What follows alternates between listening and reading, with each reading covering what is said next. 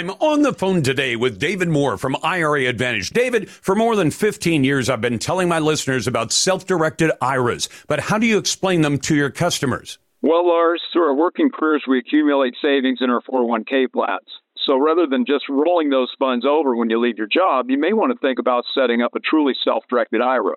With a self-directed IRA, your retirement portfolio can include real estate, precious metals, cryptocurrency, notes, loans, and even a new business startup. So with a self-directed IRA, you're not limited to equities like stocks and bonds? Exactly. There are so many more options that you can consider for your retirement portfolio.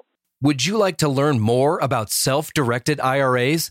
Then go to IRAadvantage.com, view the videos, and then let the self-directed IRA professionals at IRA Advantage set up a self-directed IRA for you. Your retirement, your way.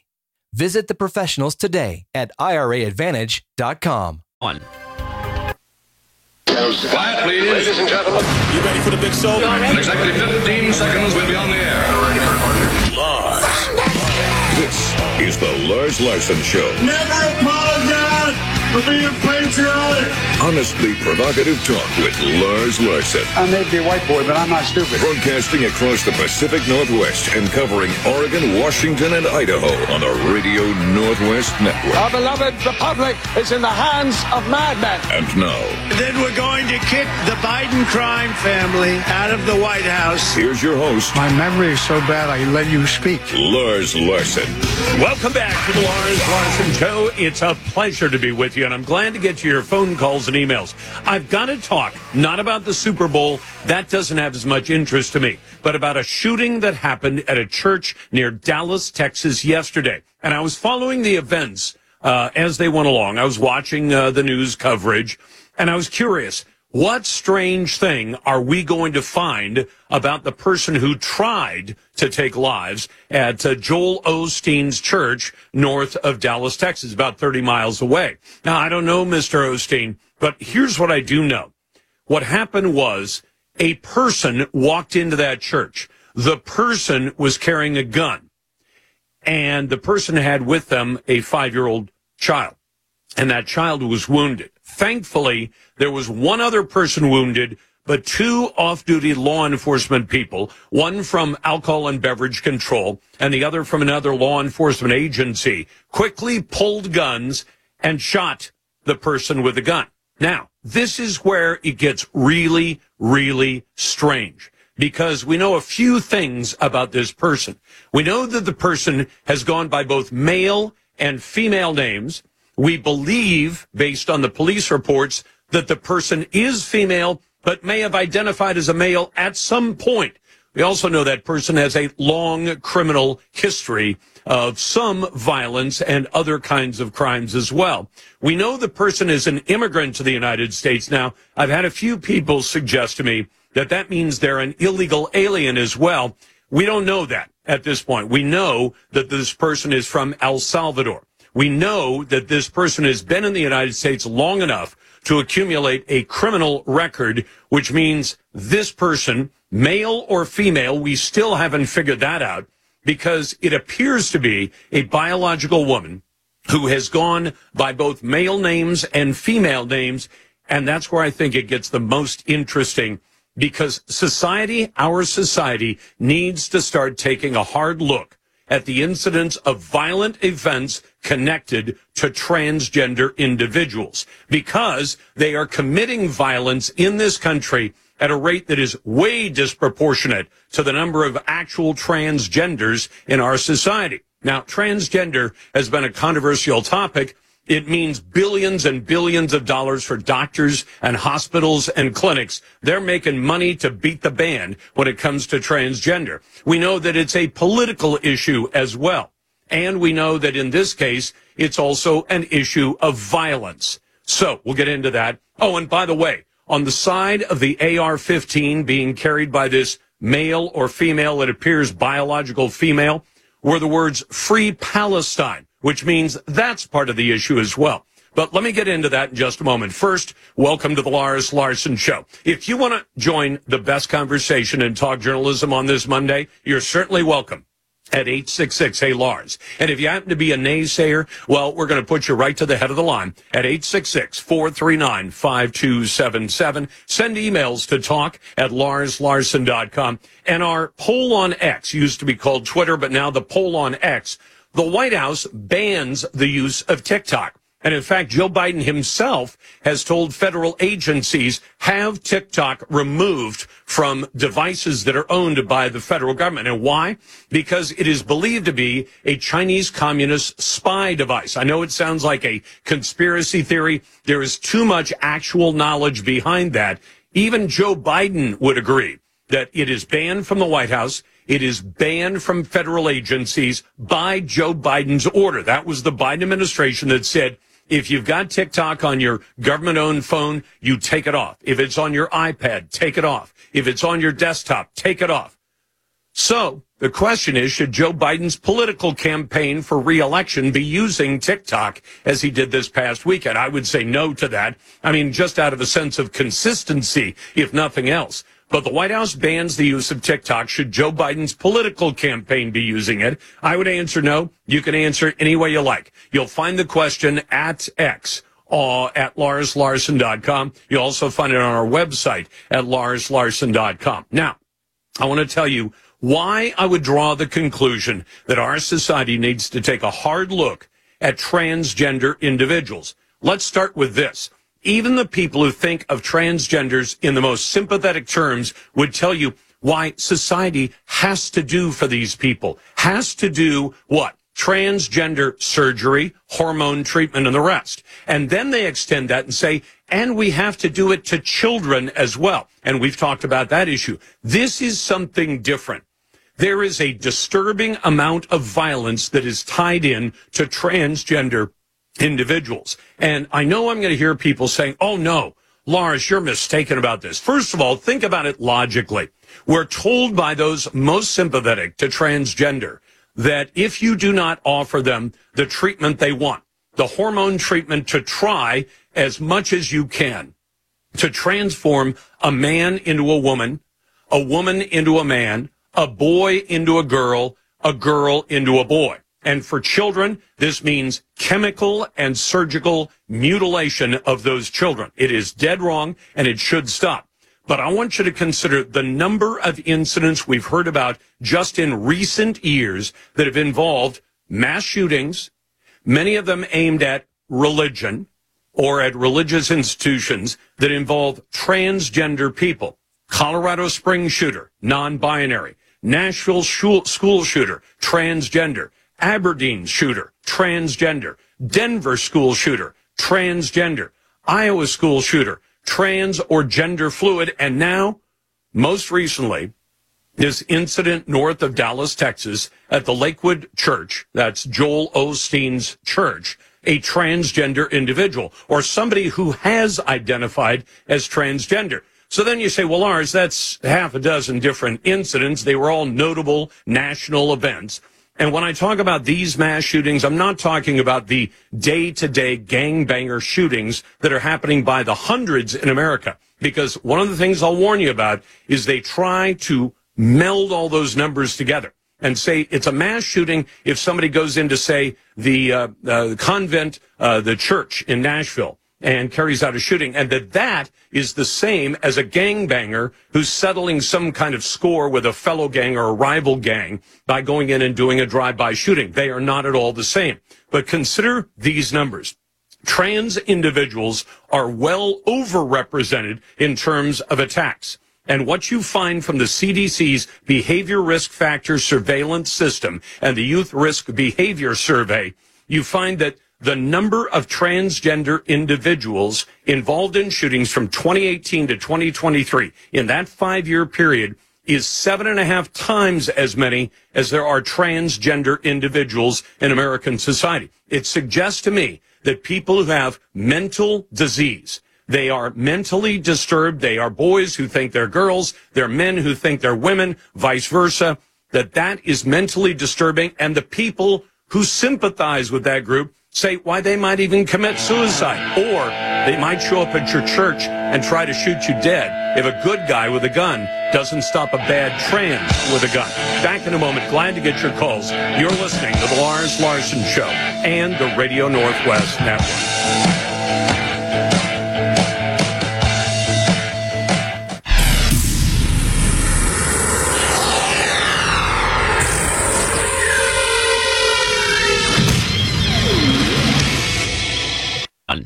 I'm on the phone today with David Moore from IRA Advantage. David, for more than 15 years, I've been telling my listeners about self-directed IRAs, but how do you explain them to your customers? Well, Lars, through our working careers, we accumulate savings in our 401k plans.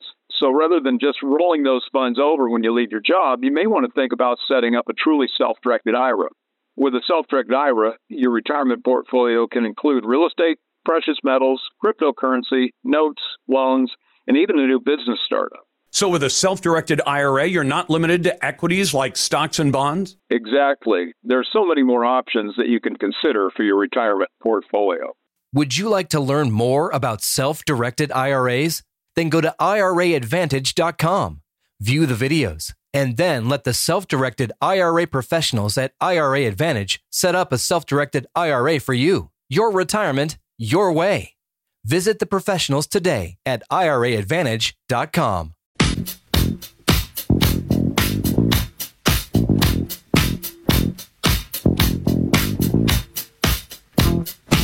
Broadcasting from his socially distanced bunker to yours, it's sanitized entertainment.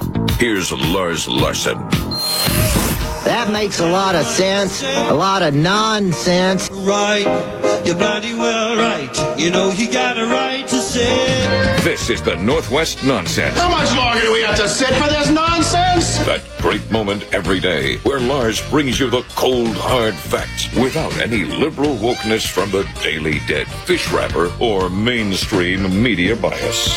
Hey, before I start into the commentary, I want to correct something I said a moment ago. I said outside of Dallas. Joel Osteen's church is, of course, outside of Houston, and so I want to make that correction, although it's not central to the issue. The central issue is, why are we seeing so many transgender individuals who are launching attacks, especially, it seems, out of proportion to their presence in the population, and out of proportion because they seem to be attacking both schools and churches as well. That's the significant thing I wanted you to notice. In any case, Oregon desperately needs new housing. Government created this problem, so more government seems very unlikely to actually fix it. Two things made it happen. For more than 50 years, the government of Oregon has artificially and unnecessarily locked up land with Senate Bill 100 and urban growth boundaries. In other words, Oregon did to land what the OPEC oil cartel did to oil, create a shortage and drive the price through the roof. And why?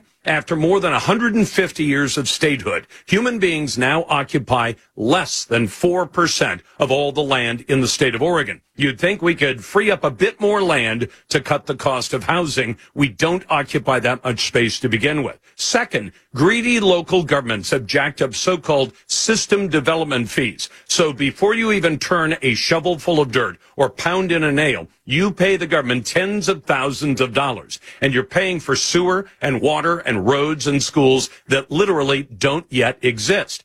And I had somebody write to me and say, Lars, well, how are they supposed to pay for the roads and the schools and the water lines and all that? And I said they pay for them the way they always do, through water fees and sewer fees and property taxes and income taxes and gasoline and diesel and vehicle registration fees. You pay for them that way. And you pay for them as you go, rather than saying to somebody who wants to build a house, hey, you got to pay $100,000 to the government before you can do anything with that piece of land you bought, before you build a house, and before you start to pay us more taxes. Now, the legislature wants to address the housing shortage by raising a new state property tax. And Governor Kotek claims that $500 million in state subsidies will cut the cost of housing. Both of those are foolish moves. I'll tell you what, do this instead.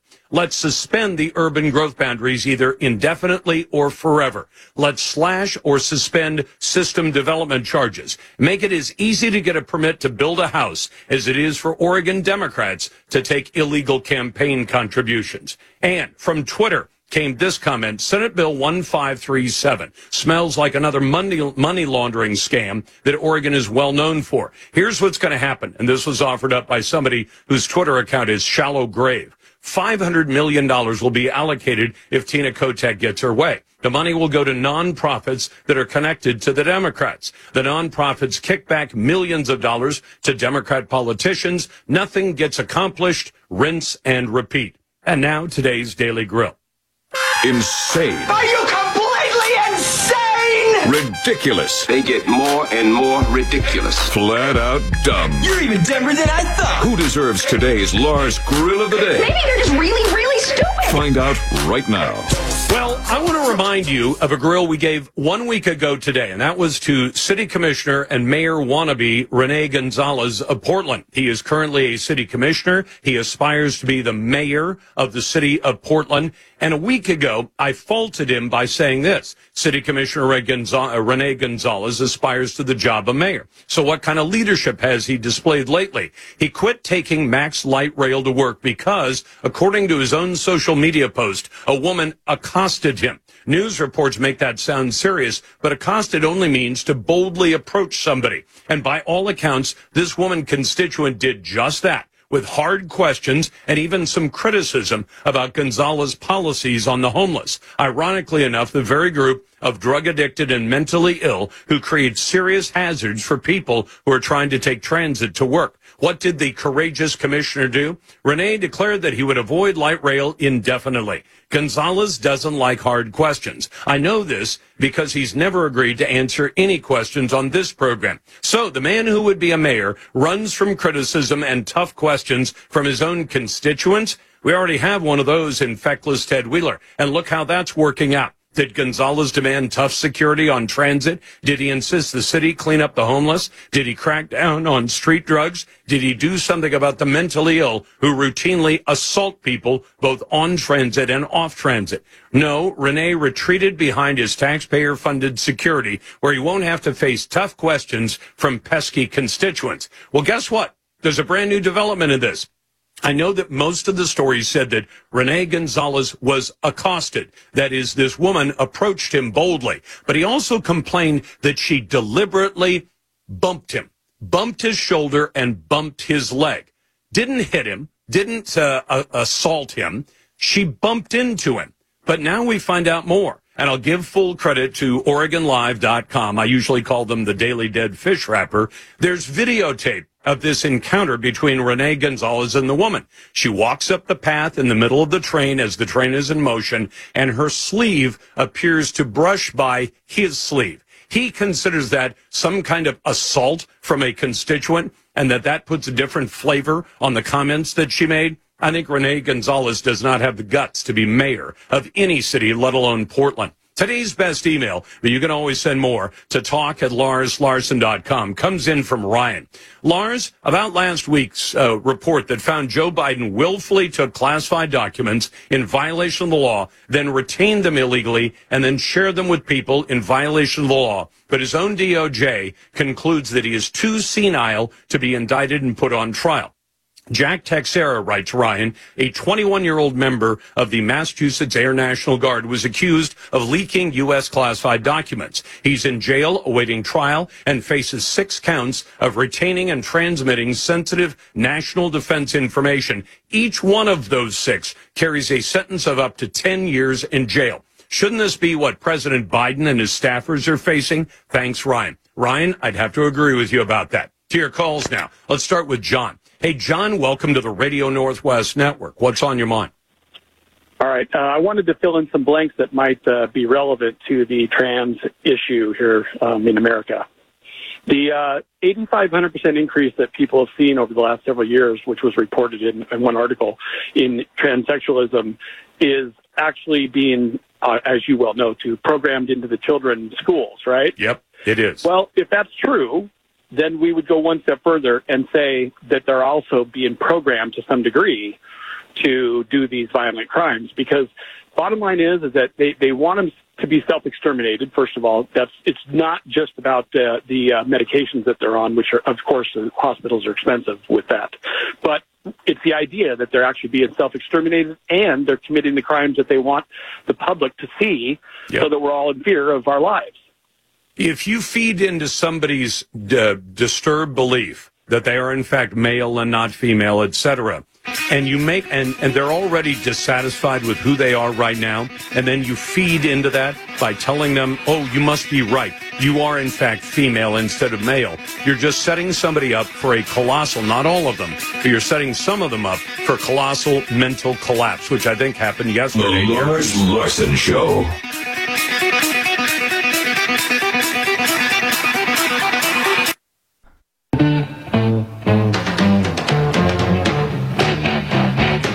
Because you can't get enough Lars. Podcast every show at LarsLarson.com. Welcome back to the Lars Larson Show. Well, it seems the Oregon legislature has some nasty plans in mind, and I should say the Democrats at the Oregon legislature have some dastardly plans to try to rush through a statewide property tax. And I thought we'd talk about that with Jason Williams, who heads up the Taxpayer Association of Oregon. Jason, welcome back to the program. And you were communicating to me this morning. They've put this on a fast track, which means they're planning to try to get this thing passed in this short session? Yes. Normally the lawmakers meet for 6 months, but this year they're meeting for 1 month, and they're using that time to introduce the statewide property tax. We didn't even know that this bill had a bill number until February 1st, and they didn't announce that they were having a hearing until later on Friday, which means people wake up on Monday today to realize that there is a hearing on Tuesday that could increase their property taxes in the long run. And by both removing some of the Measure 5 and Measure 50 limits, it would allow state politicians, state lawmakers, to raise their own property taxes. People are used to property taxes being county and city, local. Right. You know, you pay for your local services. Now the state politicians say, hey, let's do it from the state. Why not have Portland raise property taxes all over rural Oregon for their problems? And they want to use it for public safety, which is crazy. Jason, can you give me one detail on this? Because as you said, property taxes, as long as I owned a home in Oregon, were always at the county level, county and city level. So you could have school board levies and public safety levies and things like that, but they were all decided city by city or county by county, not at the state level. Is this statewide property tax going to be on top of all those county property taxes? Yes. So it's your current property taxes plus whatever the state wants to put on top of it. And I think it's interesting that they're selling it as, oh, we need it for public safety. Well, you know, Portland, they defunded cops by $15 million, and then now they're building a $15 million skate park. So Portland gets to defund their cops, but then they could charge, rural Oregon, raise the property taxes in Wasco County. Well, just so people know what you're saying, Jason, the vast majority of the votes that will decide to either pass a statewide property tax at the legislature or not, or to raise it at some point, are going to come from the Portland and Eugene metro areas, right? Yes. Okay. So in other words, they can sit there in Eugene and Portland, mostly Portland, and say, let's raise the statewide property tax. And you may have 30 other counties that say no, but if 6 counties say yes, then the 6 counties win because they have the greatest number of state legislators in Salem, right? It's all done by the state legislators. And, Portland has a bigger population, and so they have more state lawmaker representation. So, well, I mean, the Portland Metro has about 50% of the entire state population. If you add in Lane County and Marion County, you're well over 60% of the population, and they get to raise taxes on everybody else. And then there's the question of, even if they get this thing, what are they going to spend it on? And you put together a great list of some of the crazy stuff they're spending money on right now. Would you mind going through a few of those? And I'll start with, I don't hate baseball, but I don't think it should be paid for by the taxpayers. And part of their plan to spend money in Salem right now is to give $20 million away to baseball, right? Yes, yeah. There's a list of things that they want to spend money on. One of them is for baseball, which the total tax subsidy might be as high as $40 million, roughly $24,000 per person who comes in to that stadium, the Hillsborough Hops. They're talking about expanding food stamps to cover hot foods like pizza and French fries and hot dogs. That would, of course, blow up the spending on that. They're talking about a bailout for art programs in the Shakespeare Festival, like millions of dollars for the Shakespeare Arts Festival, or excuse me, Shakespeare Art, Shakespeare.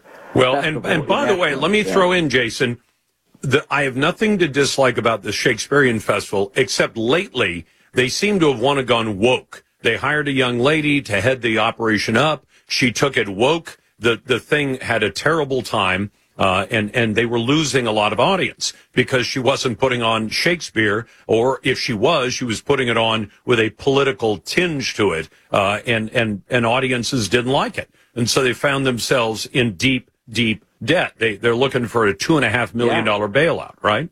Yeah, and they have been injecting politics into classical plays, Shakespeare plays, for a long time. Any way they can put Trump into them, they can. There's another thing that they just started doing here in Oregon. They've been giving out $1,000 checks to homeless people, young homeless people, no restrictions, just straight up cash to young homeless people to spend for whatever they want.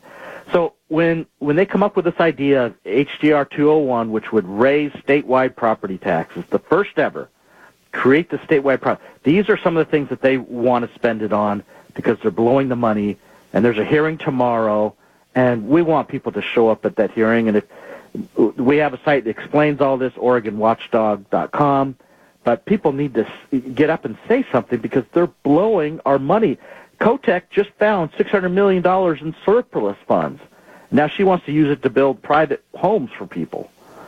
Which makes no sense because, Jason, I just finished suggesting, because I do that in my commentary, I said, look, the government created this problem through two mechanisms. One was urban growth boundaries, an outcome of Senate Bill 100, the land use law from, I think, 1973. So they artificially shorted the supply of land, and that caused the cost of a house lot to go through the roof. And then cities and counties said, well, we want money up front to build all the infrastructure we will build someday. So before you can build your house, yes, you'll still be paying water bills and sewer bills and utility bills and everything else, but we want a bunch of money up front for all the utilities that haven't been built already.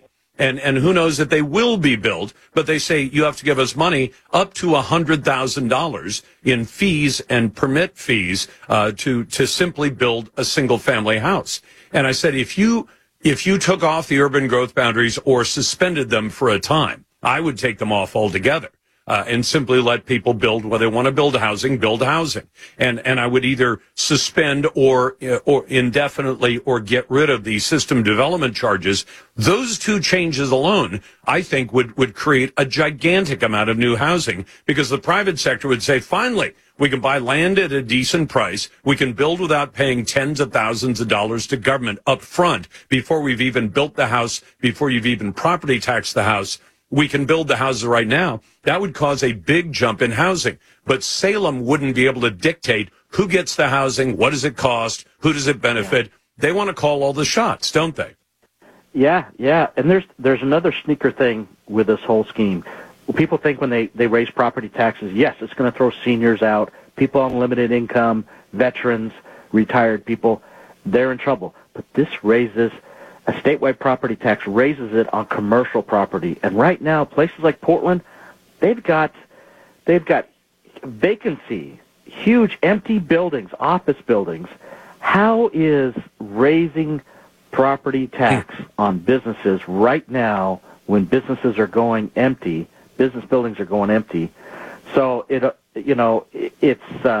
it's very destructive. Raising taxes. One other thing to throw in, Jason, that property tax, as they've written it, applies to what they call intangibles and personal property, meaning all the inventory that your company owns, every machine, every desk, every computer, All of that will be taxed. Typically, they're not taxed today, or they're taxed differently. They want this statewide property tax to apply to inventory and every piece of equipment that your company owns, except I'm willing to bet that companies like Intel will get a special exception from that. That's Jason Williams from the Taxpayers Association. Back in a moment. I'll get to your calls in a moment. You're listening to Monday on the Lars Larson.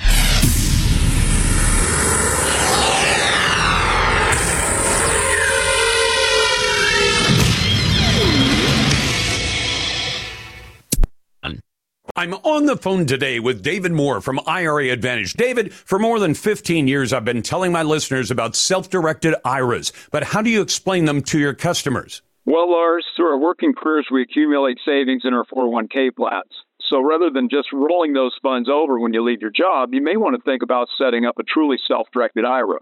With a self-directed IRA, your retirement portfolio can include real estate, precious metals, cryptocurrency, notes, loans, and even a new business startup. So with a self-directed IRA, you're not limited to equities like stocks and bonds? Exactly. There are so many more options that you can consider for your retirement portfolio.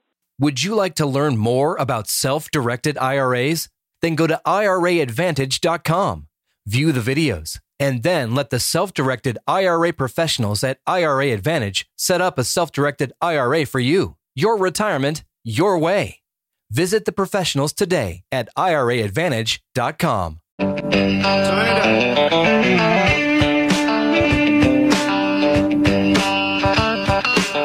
Email talk@LarsLarson.com. He actually reads them. More with Lars right now. Welcome back to the Lars Larson Show. You got to love this. In the state of Washington, apparently Democrats in the state legislature have decided that they have solved every single problem that the legislature might address. Now, I don't think they have. They haven't addressed the climate tax that is driving a lot of farmers out of business. They have not addressed the mandatory overtime for farm workers problem. They have not addressed the problem that the climate tax has driven up the cost of natural gas, propane, diesel, gasoline, and everything else. They haven't touched that. They haven't touched the problem that now legalized hard drugs, or largely legalized hard drugs in the state of Washington, are killing a couple of thousand people every single year. They haven't addressed that at all. But do you know what they have done? They're well on their way to banning octopus farms in the state of Washington. In fact, I talked to my friend John Carlson at KVI, our great affiliate in Seattle, this morning, and John and I were both laughing. They've banned octopus farming. And why is that so funny? Because there is no octopus farming in Washington state. But the Democrats have decided that the danger of having possible octopus farms in Washington state is so great that they have to literally pass a piece of legislation and make octopus farming illegal just in case somebody decides to do it. It's kind of the same reason that every single week I start the week by spraying my studio with elephant repellent. And you know what? In all the years I've worked in this studio, I've never once had an elephant come in here. But that's because I spray the elephant repellent in the studio every week. God knows what would happen if I ever stopped that Monday tradition of spraying the octopus or the elephant repellent. I'm getting them mixed up now. But the fact that the state legislature seems to think that octopus farming is such a great disaster waiting to happen in Washington state that they have now legally stopped it from happening. Have they done anything about trafficking of children for sex? Nope. Have they done anything about all these other problems that we have? No, they're not working on those. But boy, they got that octopus farming stuff. They've taken care of that problem. Let's go to Tim. Hey, Tim, thanks for listening on the Radio Northwest Network. What's on your mind? How you doing, Lars? Quite well, sir. Thanks for asking. The Super Bowl. Yeah. Go ahead. Yeah, I was watching the Super Bowl, and I saw an ad for RFK for president, and I haven't heard anybody talking about it, and I thought, don't know what you thought about it. Well, I got to tell you something. The ad, which I didn't see, I didn't watch the Super Bowl, but they made an ad, but it wasn't RFK. It was the America Values Super PAC, which ran the ad. And super PACs are not allowed to coordinate with the campaign. So while the ad was made to help out RFK Jr. in his soon-to-be failed campaign for president, he didn't make the ad. He didn't put it on the air. He didn't buy the time, and he didn't control what went into it. But now he's apologizing for the ad, even though he doesn't control the ad, because it took images of President John F. Kennedy and superimposed RFK Jr. on it in a way that really set people off. Is that a good description of it? Yes, sir. I wasn't aware of that. That wasn't a political ad.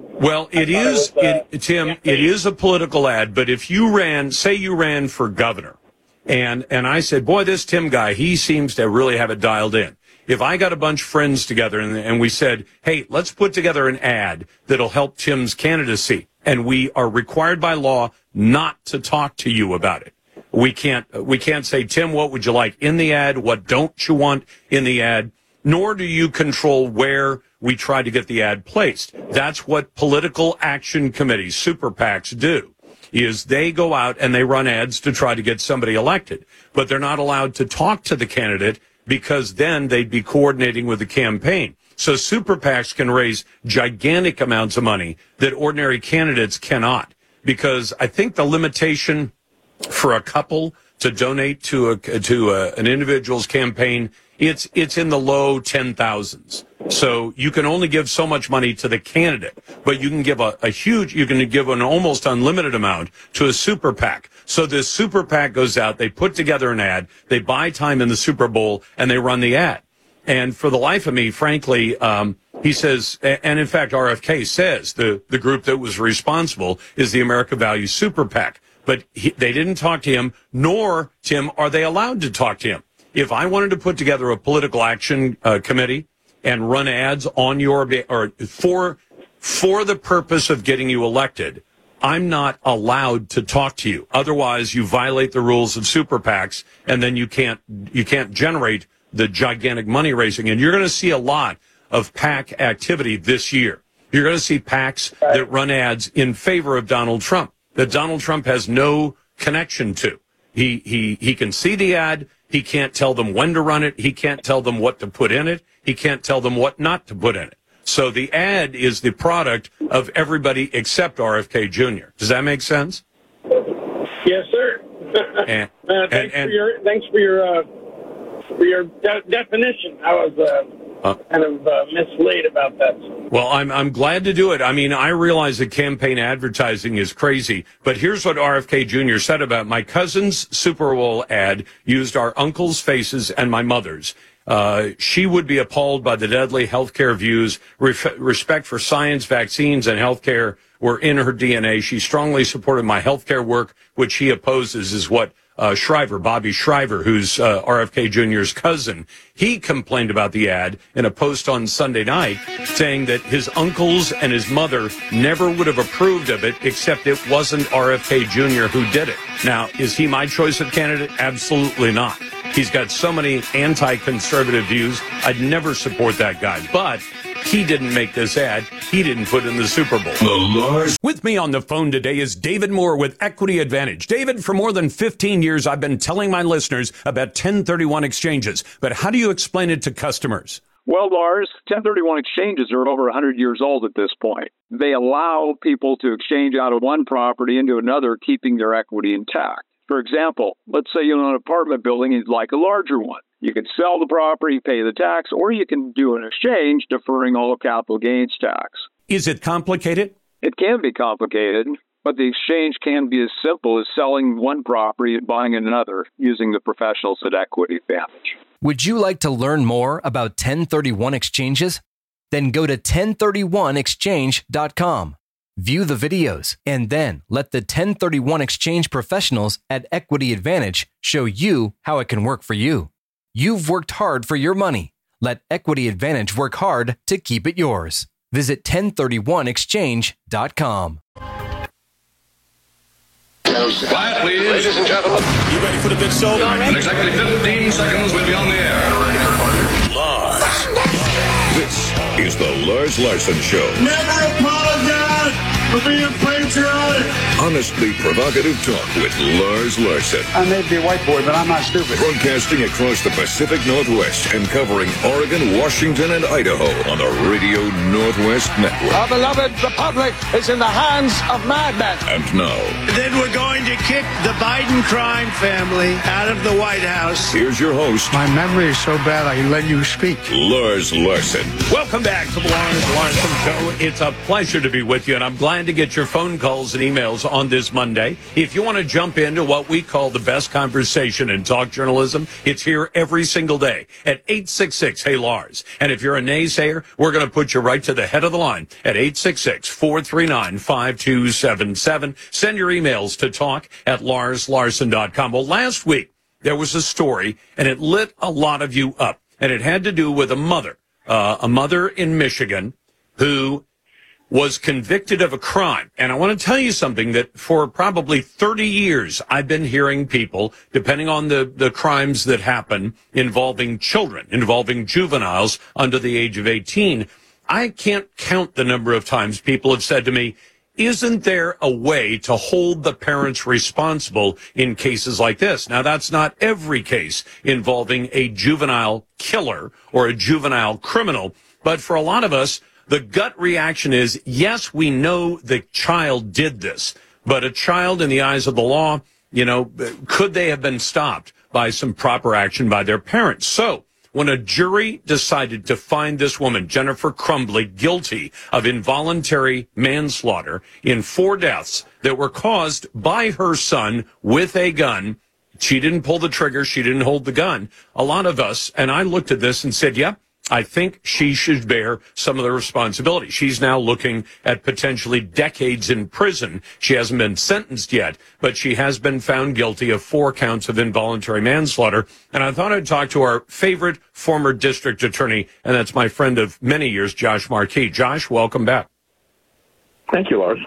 What do you think of the idea generally, in the right circumstances, of holding parents responsible as Jennifer Crumbley was held responsible for her son's crimes?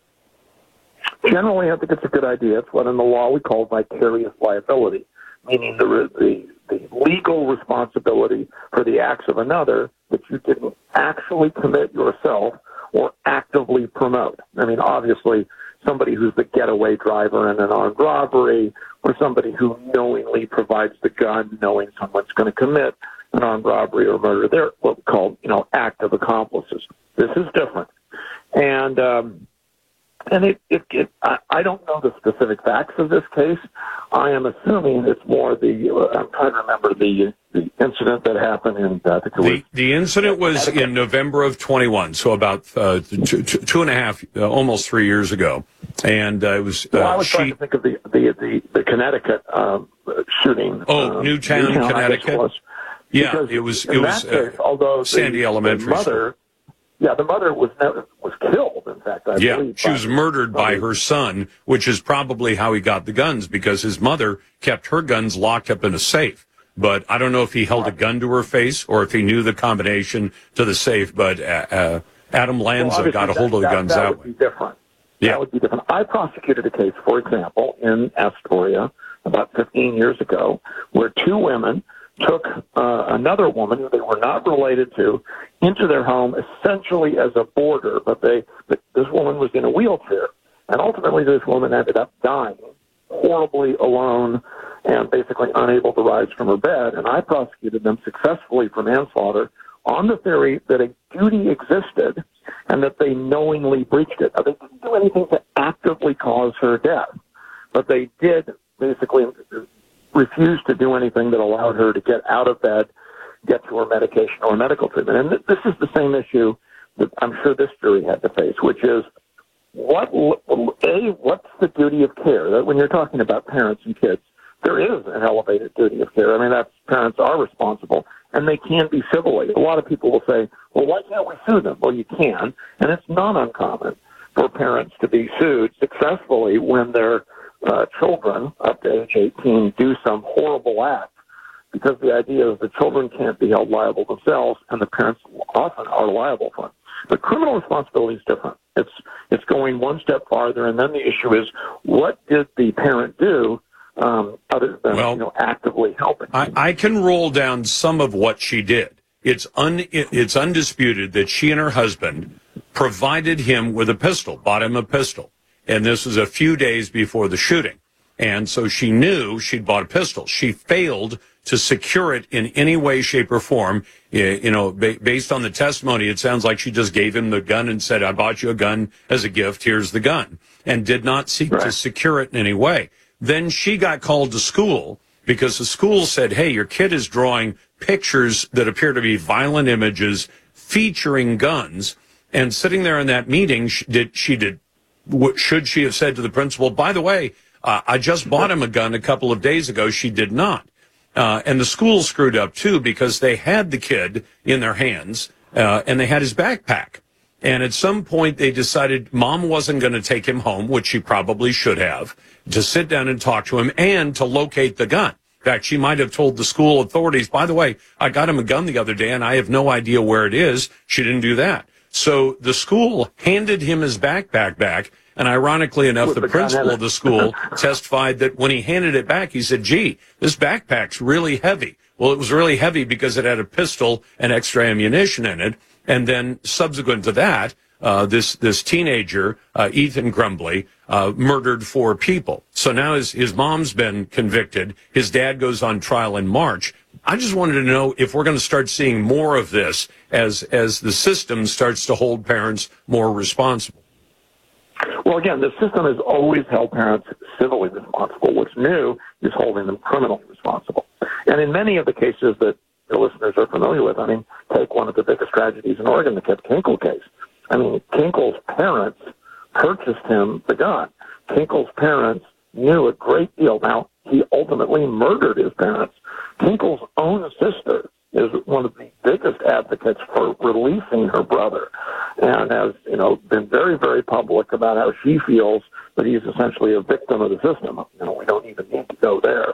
But it's fairly rare that you actually see parents being held accountable, but I don't think it's unreasonable in the right set of circumstances. Yeah. If a parent just did nothing and was a crappy parent, that's one thing.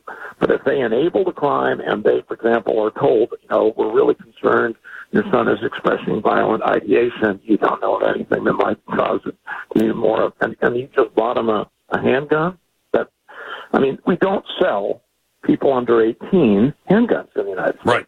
For a good reason. Well, and in this case, it sounds like, I guess what I'm wondering is it's being described in the reports out of Michigan last week as an unprecedented case. That is, a parent found criminally liable in the deaths of 4 people. Have you ever heard of a case as specific as that? No, I don't think it's unprecedented. I think it's unusual. A case that a lot of your listeners may be familiar with that got quite a bit of press was a case it wasn't involving a gun. It was a case of happened to be attractive teenage girl in Massachusetts who had struck up a relationship with a young man. You know what, Josh? Unfortunately, you started a long story at the beginning of a break, but I appreciate you coming on. That's Josh Markey, the former DA. Glad to get your calls at 866-HEY-LARS. Coming up in a moment, we'll talk about Joe Biden and his Super Bowl inflation ad. That's next.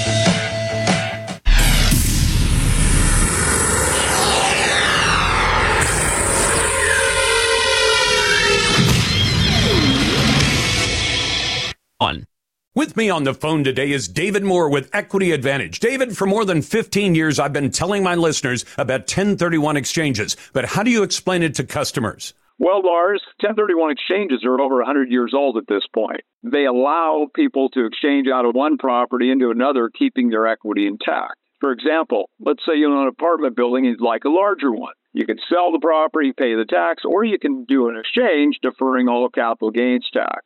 Is it complicated? It can be complicated, but the exchange can be as simple as selling one property and buying another using the professionals at Equity Advantage. Would you like to learn more about 1031 exchanges? Then go to 1031exchange.com. View the videos, and then let the 1031 exchange professionals at Equity Advantage show you how it can work for you. You've worked hard for your money. Let Equity Advantage work hard to keep it yours. Visit 1031exchange.com.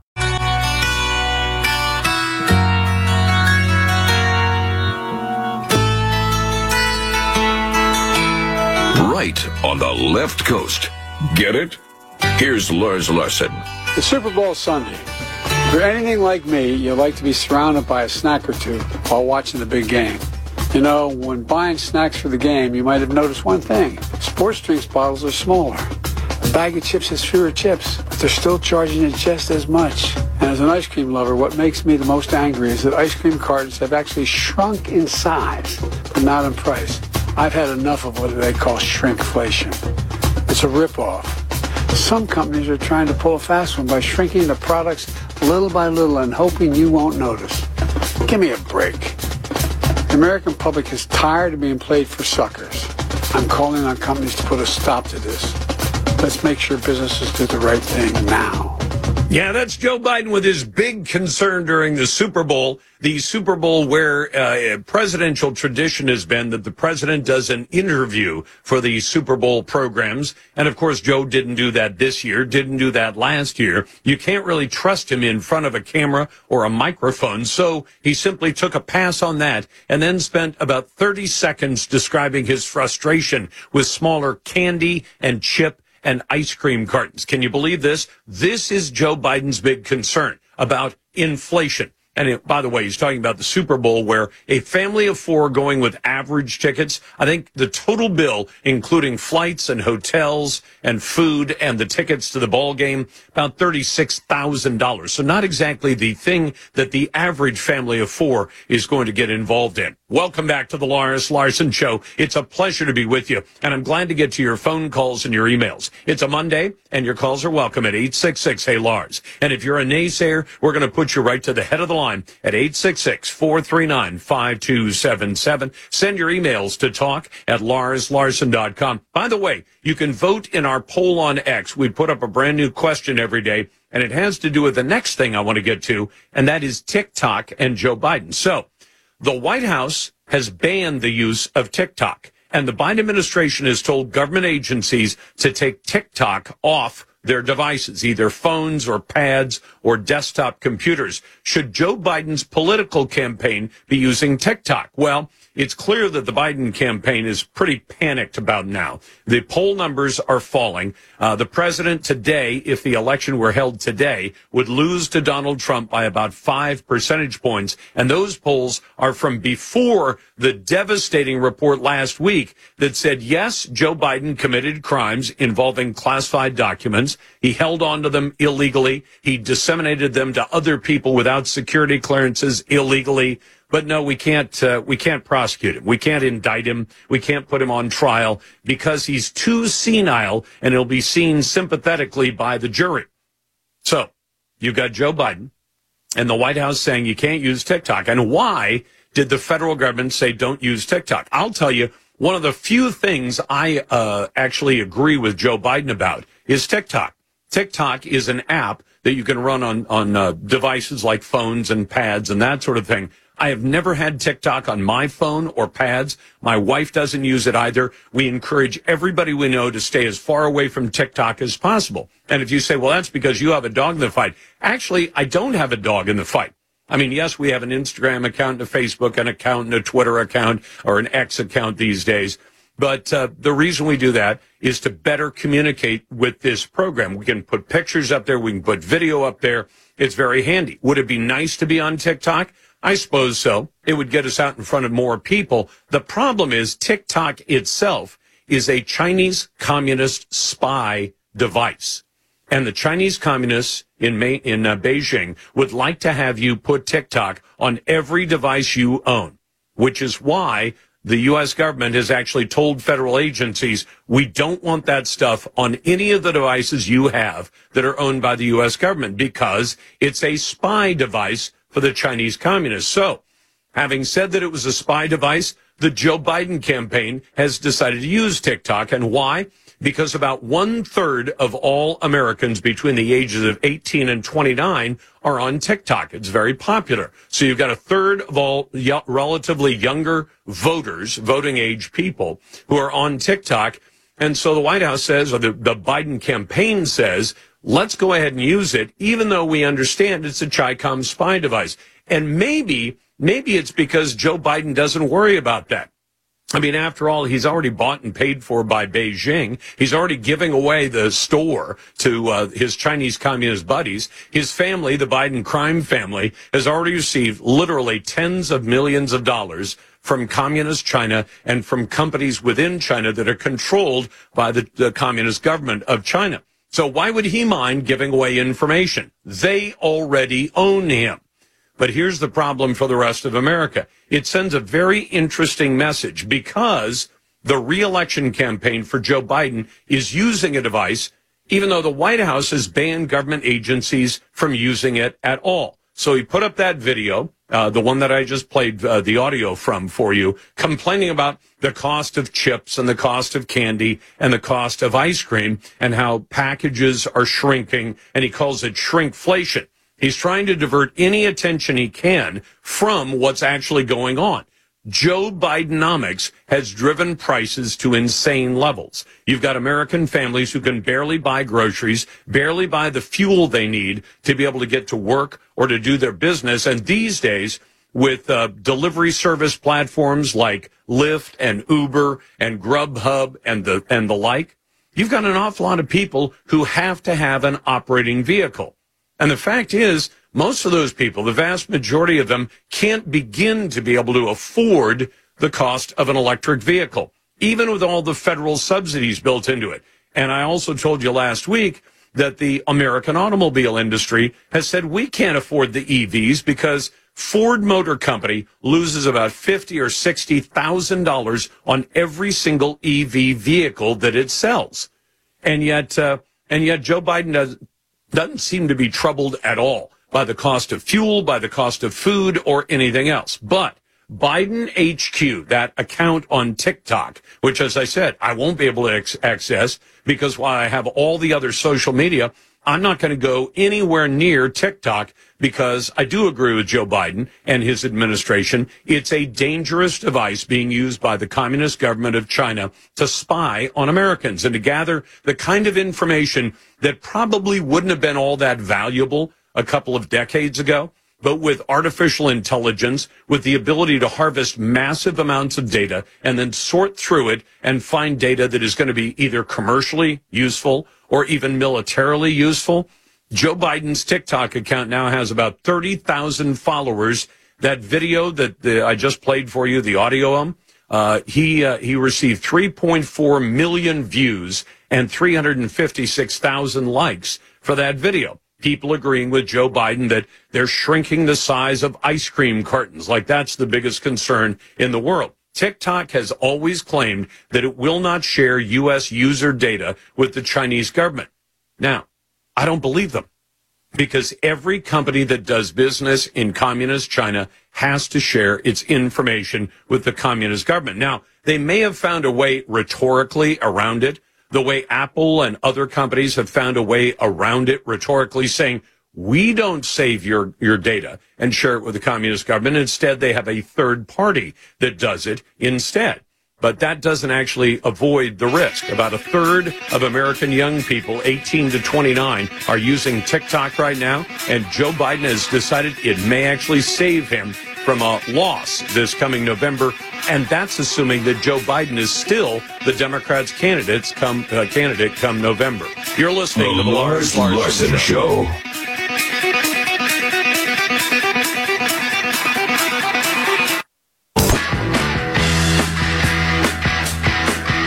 Spotify, Apple Podcasts, SoundCloud, Google. Yeah, he's everywhere. The Lars Larson Podcast. Welcome back to the Lars Larson Show. It's a pleasure to be with you, and I'll get to your phone calls and emails in a moment. If you want to join the best conversation in talk journalism, it's here every day at 866-HEY-LARS. That's 866-439-5277. And, of course, naysayers always go to the head of the line. And when it comes to economics issues, we like to consult with Veronique Desrougiers, who is a senior research fellow at the Mercatus Center at George Mason University. Veronique, welcome back. Thanks for having me again. So I played for my audience the audio of President Joe Biden going on and on and on about what he calls shrinkflation, which I think is something we've known about. What do you think about the fact that this is where the president chose to spend his time in this TikTok message? Sure. So it's kind of funny that you would say this because I just actually finished my weekly column on this, and one of the things that I said was, I just think it's weird that he would bring that this is what he would talk about. For one thing, his administration's been working really hard to try to kind of make voters believe that because inflation rates have gone down, it meant that prices had gone down too, which we know is not the case, right? Food is still roughly, on average, 20% more expensive than it was. Shelter, 41%. The price of milk is I think 18% more than it was before the pandemic. And so it's so bizarre, that he's going against message, because their whole thing is like, look, you should be feeling great because inflation rates are low. And of course, you and I know, and your listeners will know that, inflation rates just mean that prices are not being down, means, prices they're not going up as fast as they're still going up. They're just not going up as fast. Exactly. So that's the first thing that I was thinking. And I was thinking, in the end, I guess it was kind of just a really bad attempt to divert the attention from the fact that the reason why prices had gone down so significantly since he took office was because of his excessive spending. And he was just trying to kind of like Bidenomics, come up with an easy explanation, shrinkflation, and it's all companies' greeds. And I mean, it's so bizarre. It's very strange. Well, it is. And Veronique, look, when I see him talk about this, I've been aware of this kind of thing has been going on since I was a kid, where they say, well, weren't the candy bars bigger last year or 2 years ago or 5 years ago? And you say, yeah, they were. And they made them smaller and kept the price about the same. So you're buying a smaller candy bar for the same amount of money, or a slightly bigger candy bar for a lot more money.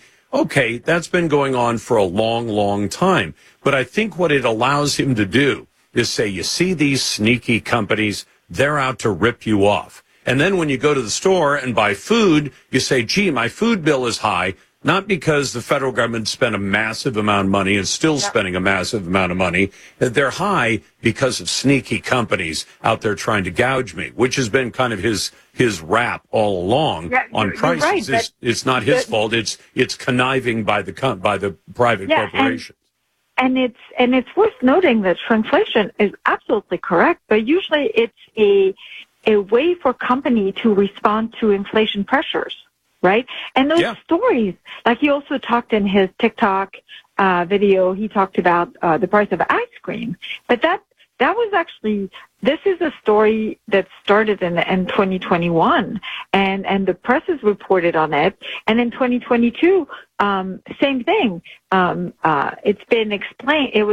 The phenomenon has been explained about why this is happening. It's happening. It's one of the ways that basically kind of companies try to deal with the price of increased inflation, and they know that some people would rather have less goods, less chips. Even though that's actually kind of that was really a silly argument, but smaller candy bar, then actually have the only option that you have is a candy bar that's the same size as before but significantly bigger. So then you can't even more costly. Because I can see somebody who says, "Look, I want a snack." Well, what do you want to pay for a snack? About $1. Okay, this is how much candy bar you get for $1. So we'll give you that much candy bar for $1. So you're buying, this is the treat you want. Companies are not stupid. They know. I mean, this is kind of the most advantageous way for them to deal with inflation. And it's really not that they're trying to trick us. I mean, it doesn't mean that some companies are not saying, hey, how about we do this and try to, but to try to kind of fool some people. At the same time, I mean, it costs money to change their entire production process, right? I mean, It's not as if they can just like on a dime change the way they were doing things. They're trying to survive in a high inflation environment, which definitely was a high inflation environment that started in 2021 when the administration was denying there was inflation, when the Federal Reserve was denying there was inflation, where everyone was like, it's all transitory, it's all supply chain, and then no one did anything, let it go, and then finally started, reacting in March 2022. And by then, a lot of the inflation effect had taken roots, and it was kind of too late. And then on top of that, you end up with higher interest rates. So it's been rough. But again, I'm just really surprised because they've been like trying to say, look, inflation is down. You people should be happy. So why bring back the fact that actually prices are high, or that you're getting less for the money that you pay? Because either he doesn't know what he's doing, or his campaign doesn't know. Veronique, you spurred an idea, and I want to see if I can test it on you, because you're done with your column, so you're not going to take. But if you want to take some ideas and throw them in your column, feel free. You are promised by the federal government a defense of this nation, right? Yeah. Are you paying any less for defense spending this year than, say, 5 years ago? Or are you paying more? No. And do you have a bigger military today than you had 5 years ago? Well, I mean, in nominal dollars, we do, I guess. No, we have a dollar figure military, but we have fewer ships. We can't even fill the ranks of the military. Now, where you live, are you paying less in the taxes that fund public safety in your city? You're paying more, but when you call 911, how's the wait time? Yeah, exactly. It's longer. But you and I think alike, because I retweeted the president's thing, message, and I said this would work better if you replaced company by government, because what usually you get in the market is you get better products at lower prices. There's productivity, efficiency, and the competition drives prices down and quality up. With government, you get exactly the same. Look at poverty. It's like we've multiplied by hundreds of billions of dollars the amount of money we spend on allegedly fighting poverty, but we claim that poverty hasn't budged at all. I mean, that would never fly. I mean, a company that says, we're charging you more and more and more and more and more and more, and the quality of stuff is going down, would not stay in business very long. No, it wouldn't at all. Veronique, thank you very much. That's Veronique Desrougiers. She's at the Mercatus Center at George Mason University. I'm going to think on this, because I think that government is now delivering a shrunken product for the same price or even more money than you were paying just a couple of years ago. So maybe Joe Biden should be focused on the services his government delivers at a certain price and not the cost of ice cream in a carton. You got the Lars.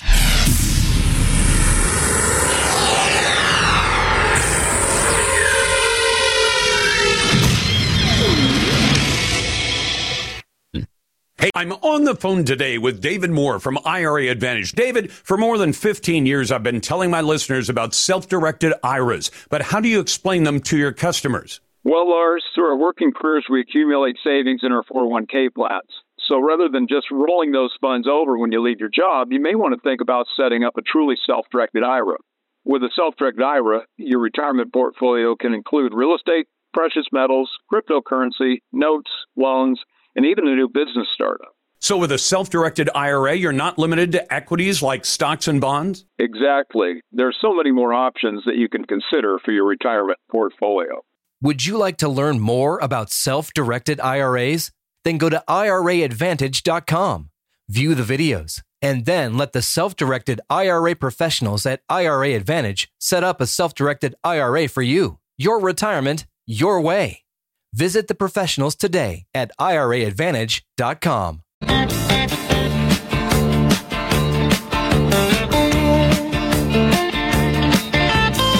muggy political climate. He's the steamroller.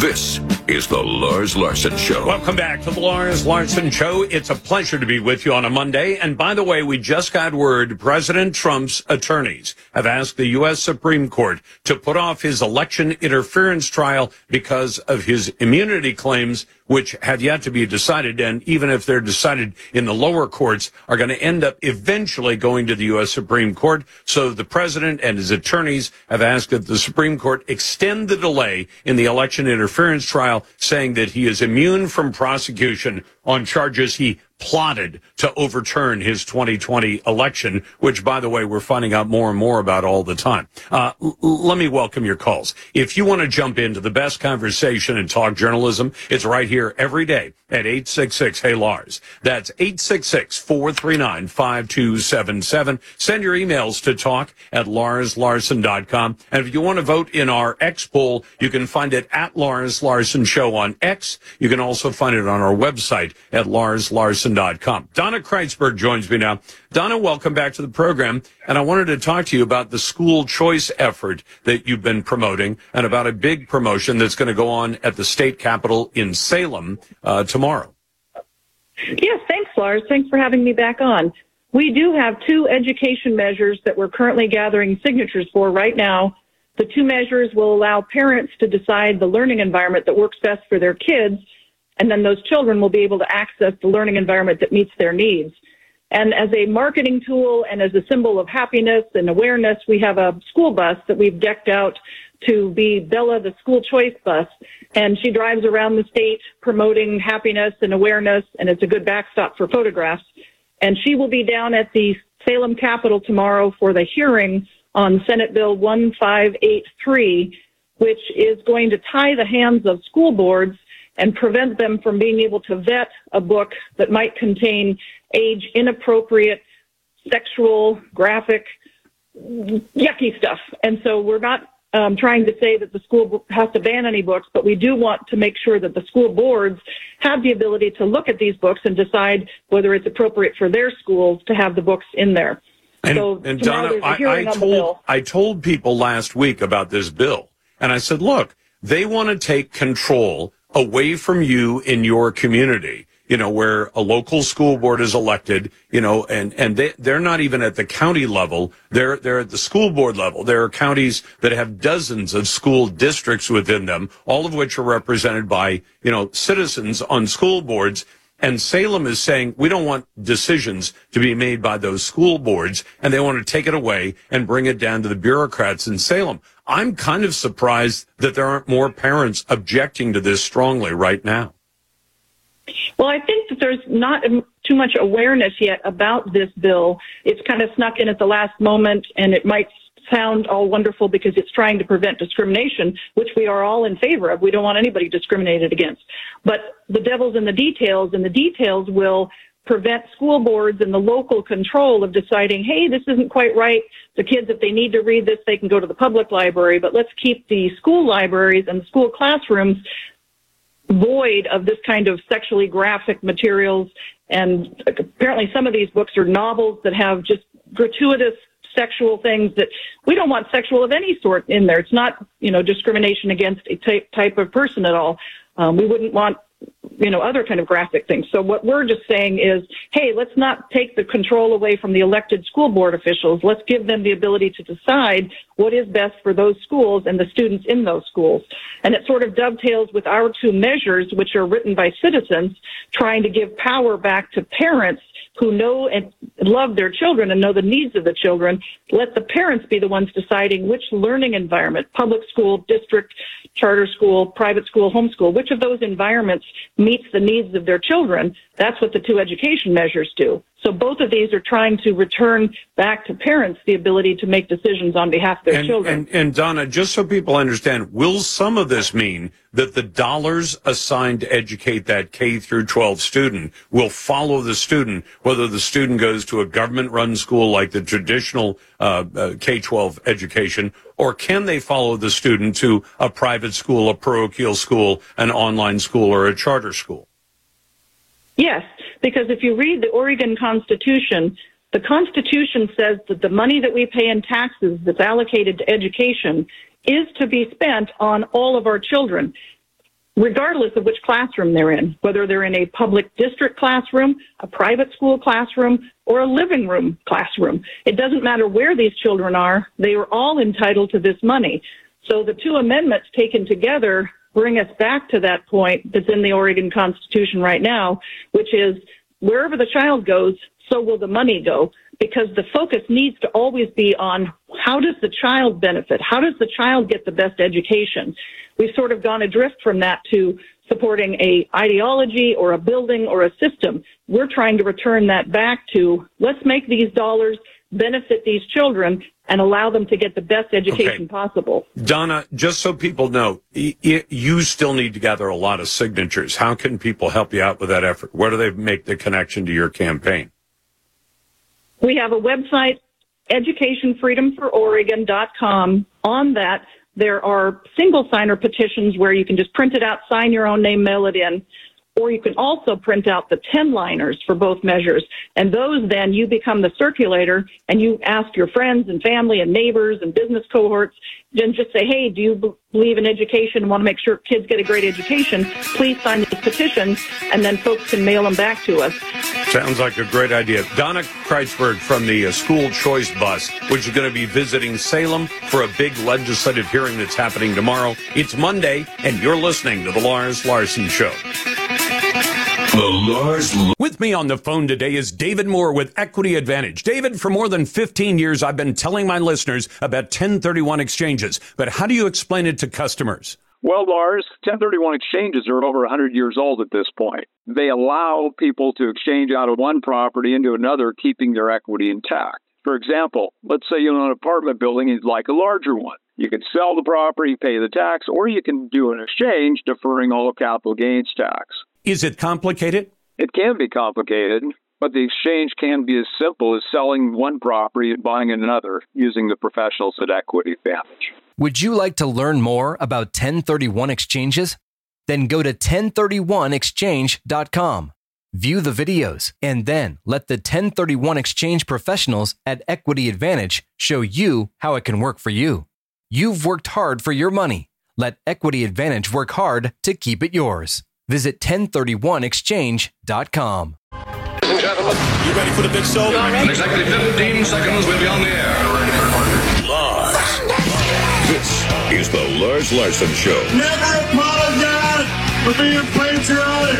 Honestly provocative talk with Lars Larson. I may be a white boy, but I'm not stupid. Broadcasting across the Pacific Northwest and covering Oregon, Washington, and Idaho on the Radio Northwest Network. Our beloved republic is in the hands of madmen. And now, Then we're going to kick the Biden crime family out of the White House. here's your host, My memory is so bad I let you speak. Lars Larson. Welcome back to the Lars Larson Show. It's a pleasure to be with you on a Monday, and I'm always glad to get to your phone calls and emails. If you want to jump in, it's 866-HEY-LARS, and we call it the best conversation in talk journalism. And if you're a naysayer, we're going to put you right to the head of the list at 866-439-5277. Send your emails to talk@larslarson.com and vote in our poll on X. We put up a brand new question each and every day, and it's written from the news of the day. Today, I just had to make it this one. The White House, literally under Joe Biden, bans the use of TikTok, not just in the White House, but in federal agencies. But now the Joe Biden political campaign is using TikTok to try to get Joe reelected. Does that make any sense? If the White House bans TikTok, should Joe Biden's political campaign be using it? I'd answer that one no. If you want to vote, it's at Lars Larson Show. And there's the laughter of Lieve Finna from the Washington Policy Center. Hey, Lieve, how are you? I'm fine. How are you today, Lars? I'm doing all right. I mean, the ironies are just absolutely crazy out there. Joe Biden says, don't any of you use TikTok, but my campaign's going to use it because it's the only way he's got a prayer of grabbing some 18 to 29-year-old votes, which used to be a reliable place for Joe Biden to get votes, not so much anymore. But I wanted to talk to you about something else. Should schools be forced to teach liberal curriculum, including pornographic curriculum, politically indoctrinating curriculum that tells you that gender can be changed at a whim. The drag queen story hour is okay. If schools don't do that, are they going to be forced to either do it or lose their funding from the state of Washington? Well, yes. If they pass House Bill 2331 into law, which it looks like the Washington State Legislature may soon do. They passed it in the House this last weekend. Now it's going to go over to the Senate for consideration, and it appears that they're determined to pass this into law, which would basically cancel local control over the schools in Washington State. Right now, school districts that don't like these harmful ideas being taught to their children can control the curriculum because they select their instructional materials through local control, through their school board directors that they elect. So you can get a conservative school board that doesn't like these ideas and can do quite a lot to keep them out of the classrooms in the local school district. But no, the state does not like that. The radicals in the legislature seem to be in control, and they are trying to use money now to intimidate these school districts into adopting what the state superintendent wants them to use in terms of curriculum. Well, and just so people understand how extreme this is, I mean, ordinarily 20 years ago, if you'd said, let's talk about school curriculum, you mean what kind of math book or what kind of history book? People might not have seen the issue, but these days, you've got kids who are being taught stuff that is literally pornographic, to the point where when parents show up at school board meetings, and we've seen this happen not just in the Northwest, but around the country, and they say, let me read you part of what your school is putting in front of my 8-year-old. The school board will actually object and say, no, you can't read that in here. It's an adult audience, and we can't hear those words. It's so dirty and disgusting. And you say, well, if the adults can't handle it, what do you think an 8-year-old is doing with it? Yes, no, this is actually happening. It's hard to believe, but it is actually happening. And some of the materials are not fit for adult eyes, and now they're putting them in front of children. And it is such an outrage to parents who care about their children's innocence and who care about keeping their children intact from these really harmful ideas, that this is leading to all kinds of efforts, groups forming to fight this in the schools, and a real increased level of distrust in the public school system, higher than I've ever noticed before. Now, it used to be you could trust your local public school to educate your child more or less within your values. No longer. That's not the case any longer. There is a radical set of ideas in the schools now, pushed by legislators now in the state of Washington legislature. It's also hard to believe that they will do this to our children. I can't believe we're at this place, Lars. No, Why would we do this to children? No, House Bill 2331. Now, let me guess. Every single Democrat in the House voted for it, and all Republicans voted against it, or were there some sellout Republicans as well? No, it was passed along strict party lines. All the Democrats voted for it, and all the Republicans voted against it. No, this is, and for example, I've mentioned the pornographic part of it. I've mentioned the political indoctrination. But consider this. Tell me if I'm wrong. When they're pushing critical race theory and diversity, equity, and inclusion, they're telling very young kids, if you have black or brown skin, you are really not capable of much because you are held down by a system that is engineered to be systemically racist against you. And if you have white skin, you are part of the oppressor class. You're the one who's holding your classmates down or back because of the color of your skin. That's what kids are being taught, right? That's what they're being taught. And if you think about this, that means that regardless of what the color of your skin is, the schools are teaching you that you're bad in some way. Now, how can that be good for children? I mean, how can it be good to teach a child that they're bad because they have white skin and they won't be able to succeed because they don't have white skin? I mean, well, it's going to clash with what they know themselves because, I guarantee you there's a classroom out there somewhere where there's a kid in the class, math class, whatever it happens to be, who's a black student, but who knows he's got this subject nailed. He's getting straight A's. He's doing very well. And there may be one of his buddies who's white, who can't do anything when it comes to math or English or whatever. And the kids are going to look at this and say, hold on, we already know the kid with black skin is the best student in this class. Some of the kids with white skin are at the bottom of the class. They can't even begin to compete with him. And yet the teacher is telling us the white kids are the evil ones. They're the oppressors. And the black kids can't possibly learn anything because the whole system is engineered against them. It's going to clash with what they actually know by their own experience in the classroom, isn't it? Yes, and I'm actually hearing that our students are very fair-minded, and Americans are, and they're in reality. And I'm hearing that students in the schools are really opposed to this nonsense that's coming at them from their teachers, and so eventually this will correct itself because it is true that if you're black and brown in this country, you can get ahead. You can become a Supreme Court justice. You can become the president of the United States. Everyone knows that's true in America. And it's not true that white people are actively oppressing black people in this country. It's just a falsehood. And so it has to collapse of its own weight at some point. How it's going to be done, maybe through the political process, I don't know. But it's just hard. I want parents to target those Democrats. Just understand, if you know a state lawmaker and they have a D in front of their name, they voted for this garbage. And you need to ask them straight up, you're for teaching my kids drag queen story hour, pornographic books to kids at 8 or 9 years of age. You're teaching my kid he's bad because he has white skin? Just explain that to me, to make that demand.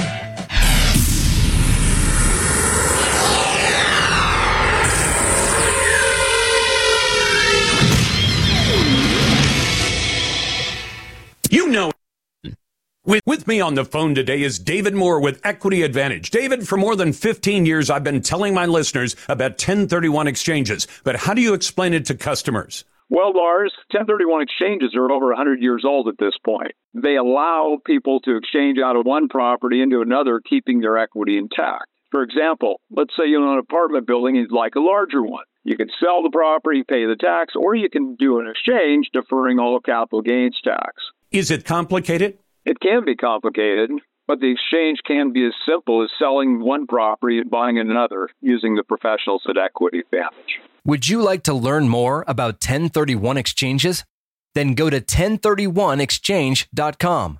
View the videos, and then let the 1031 exchange professionals at Equity Advantage show you how it can work for you. You've worked hard for your money. Let Equity Advantage work hard to keep it yours. Visit 1031exchange.com.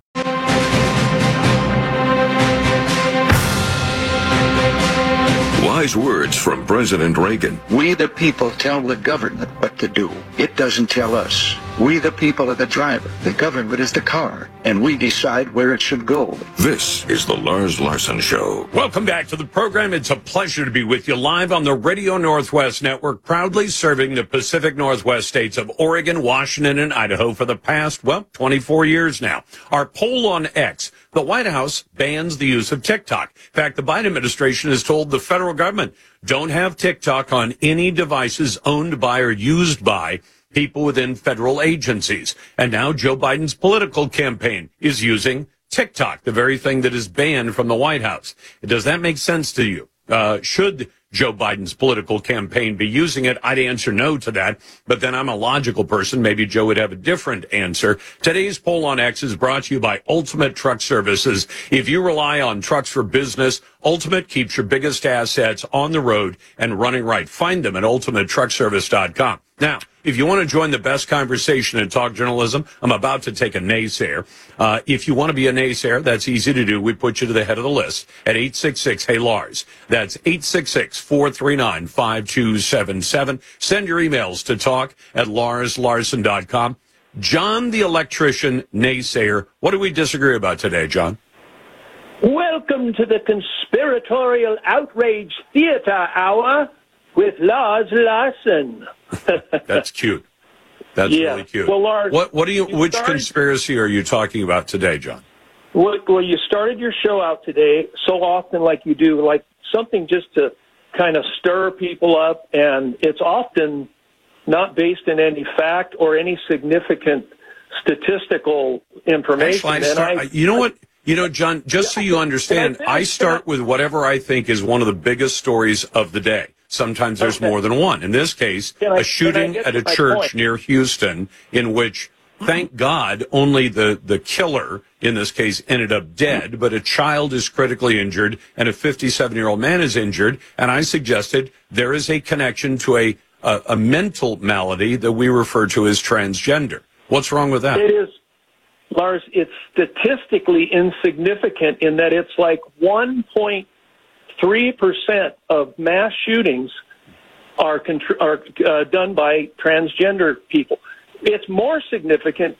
85% are by whites. Are we going to start having outrage about white people going around doing mass shootings? You skipped over something interesting, John. What percentage? Nothing skipped over in that. No. What percentage of the population is transgender? Even if you use a very loose definition of what transgender is, what percentage of the population? It's a very small percentage. It is. Now, when I cited numbers from the Center for Disease Control Behavioral Risk Surveillance System and Youth Risk Behavior System, it found that the share of mass shootings over the 5-year period they looked at, 2018 to 2023, we don't have numbers yet for 24, is 7.4 times as high as the share of population for transgenders. So they're batting above they're punching above their weight, to use a boxing metaphor. Well, there's no doubt that there are troubled individuals, but, I mean...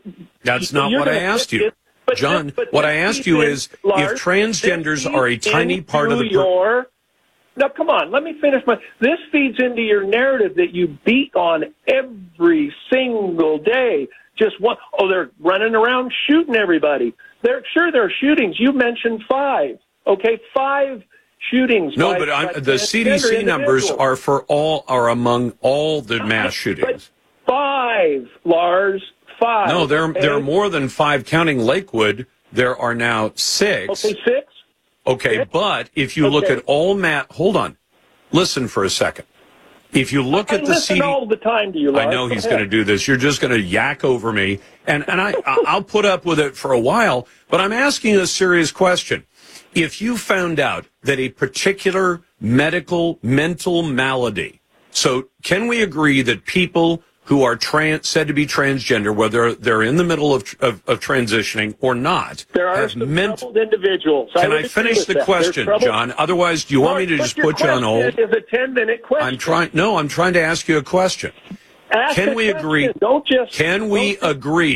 transgender are mentally disturbed? No. Okay, then let me ask you a question. Hold on. There are troubled individuals. Yes. Well, what does troubled mean? Have me say that what does trouble? Well, John, have you heard as all Southerners are? John, you know what?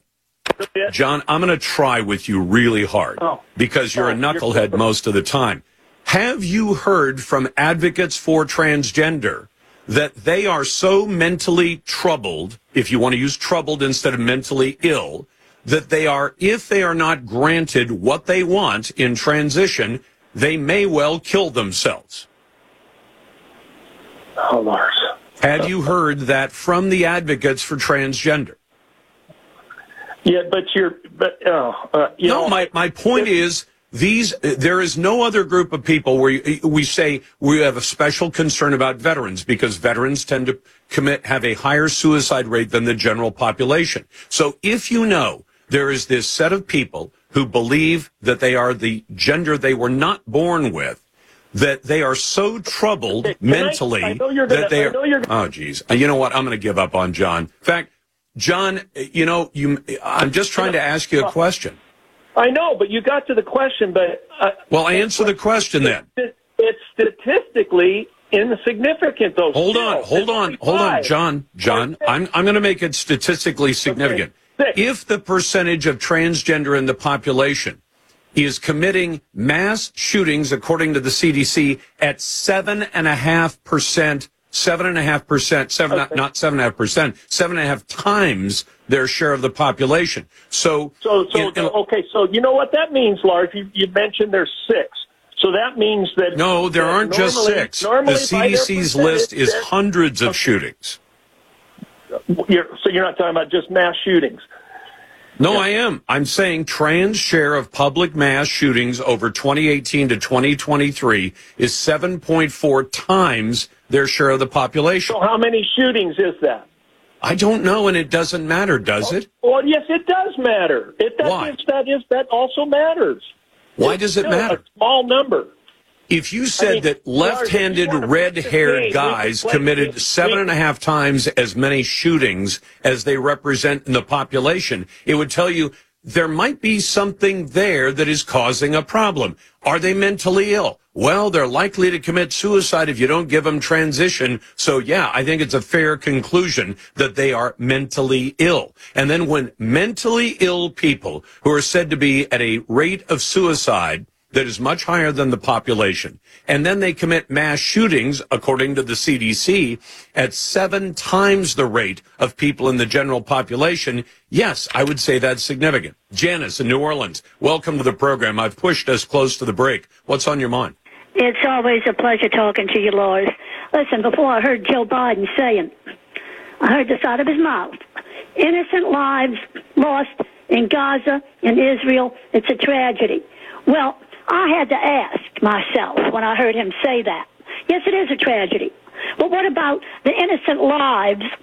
The lady and her son were killed just the other day by a drunk driver from El Salvador. A girl was raped and murdered.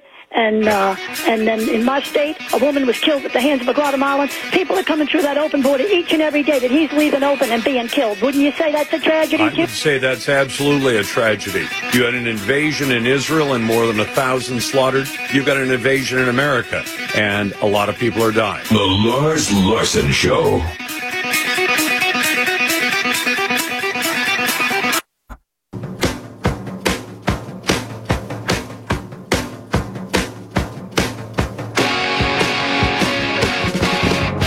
Just listen for 5 minutes. You'll feel better. More with Lars Larson right now. Welcome back to the Lars Larson Show. It's a Monday. It's a pleasure to be with you, and I'm glad to get to your phone calls and emails at 866-HEY-LARS. That's 866-439-5277. Send your emails to talk@larslarson.com. I want to talk to our friend Hans von Swikowski, who's Senior Legal Fellow at the Heritage Foundation. Hans, welcome back. Lars, thanks for having me back.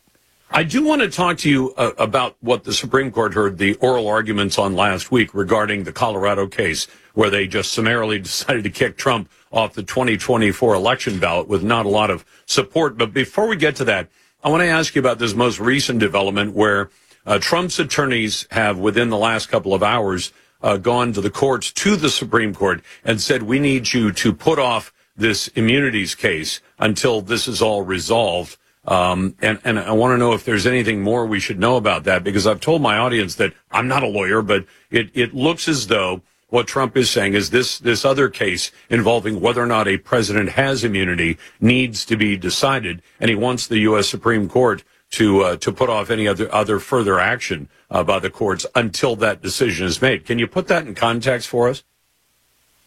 Sure. This is because a week or so ago, we had a 3-judge panel of the Court of Appeals for the District of Columbia deny his claim of presidential immunity. They said presidents don't have immunity when it comes to criminal prosecution. I think, frankly, they're wrong in their analysis of this. But the point is, the 3-judge panel said no presidential immunity, and the president really didn't have any choice other than to appeal. They file an emergency appeal with the U.S. Supreme Court, because with that panel decision, it means the trial that Jack Smith, the special counsel, wants for March would go forward. And this has to do, I mean, they're characterizing this as this is Donald Trump's effort to overthrow the election. And of course, the legacy media always says it's the attempt to overthrow, when in fact he was asking Georgia and other states, saying, well, we want you to count the votes, and we want you to only count the legal votes, and we want you to count the votes that are there. that we know to a fair certainty are there, and not to count the ones that were counted illegal or that were cast or counted illegally, which seems like not overthrowing an election, but simply supporting a legal, legitimate election. Am I wrong? No, you're exactly right. And in fact, your analysis is much better than that of Jack Smith, the special counsel, who is trying to make a criminal prosecution out of, in essence, questioning the outcome of an election, which is why what Smith is doing is just, frankly, an abuse of the whole law enforcement process. Well, we've heard Stacey Abrams, Barack Hussein Obama, Joe Biden, Hillary Clinton. The list is very, very long of people who've questioned the outcome of elections, even to the point of declaring that guy, meaning Trump, is not the president. The election was wrong about 2016. So all of a sudden, one person gets prosecuted for saying it out loud, what the Democrats have been saying out loud for literally years. You could go back to Al Gore, couldn't you, in 2000? Yeah, but Lars, those are all Democrats. So for them, it's okay.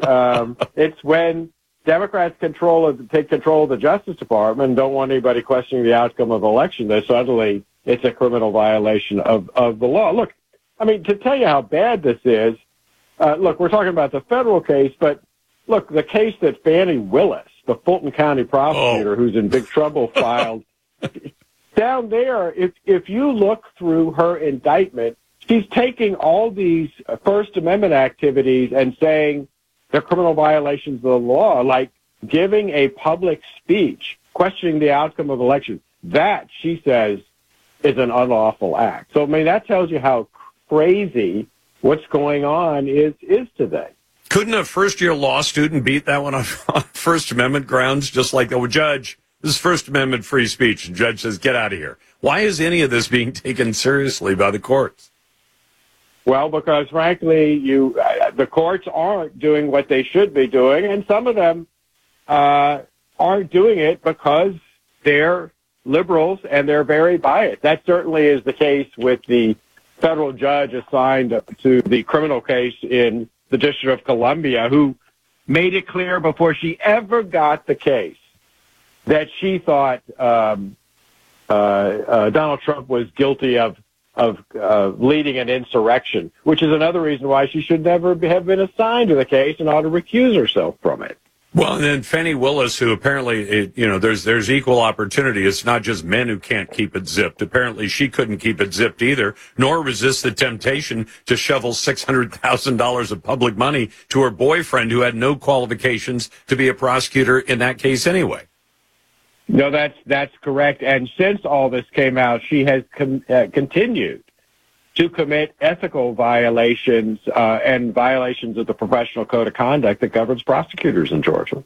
Okay, let's go back to last Wednesday's oral arguments, where it sounds. Am I too optimistic in saying sounds like all 9 may actually vote and say Colorado was wrong to throw Donald Trump off the ballot, and then by extension, every other state that's even thinking about it, like Maine or Illinois or the others, they're all wrong as well? No, I don't think you're misreading the situation. Now, they could surprise us, as you know, but it was very clear from the very tough questions that were being given to the lawyer representing the voters who've been trying to knock Trump off the ballot. They asked very tough questions, and look, some of the toughest questions actually came from the liberal justices, including Justice Kagan and Justice Brown Jackson, the newest. And they obviously were very skeptical, not only of the ability of state officials to take a presidential candidate off the ballot, which is what a lot of the questioning was about, but they were also skeptical of the lawyer's constant claim that it was an insurrection on January 6th. And that, look, when the lawyer opened up by saying that Donald Trump had led the first violent attack on the U.S. Capitol since the War of 1812, come on, that was so over the top that he was already hurting himself. To compare the criminal trespassing that occurred on January 6th by a few to the British Army invading and burning the Capitol in 1812. Like I said, that was so over the top that he was hurting his client's case from the moment he opened his mouth.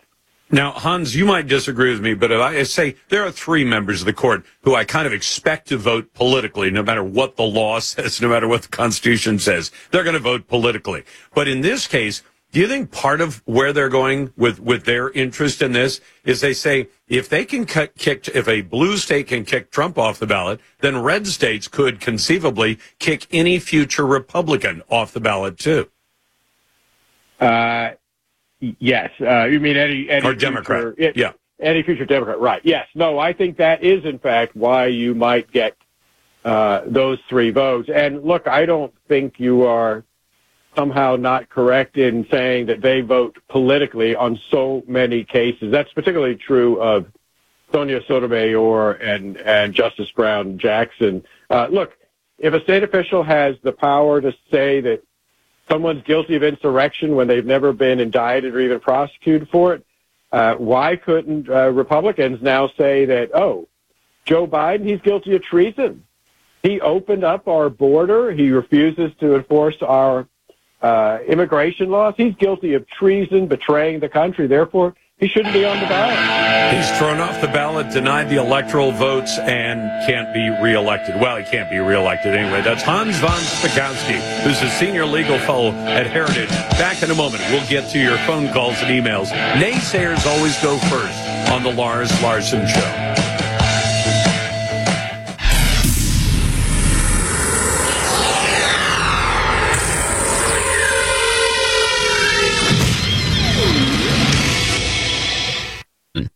I'm on the phone today with David Moore from IRA Advantage. David, for more than 15 years, I've been telling my listeners about self-directed IRAs, but how do you explain them to your customers? Well, Lars, through our working careers, we accumulate savings in our 401k plans.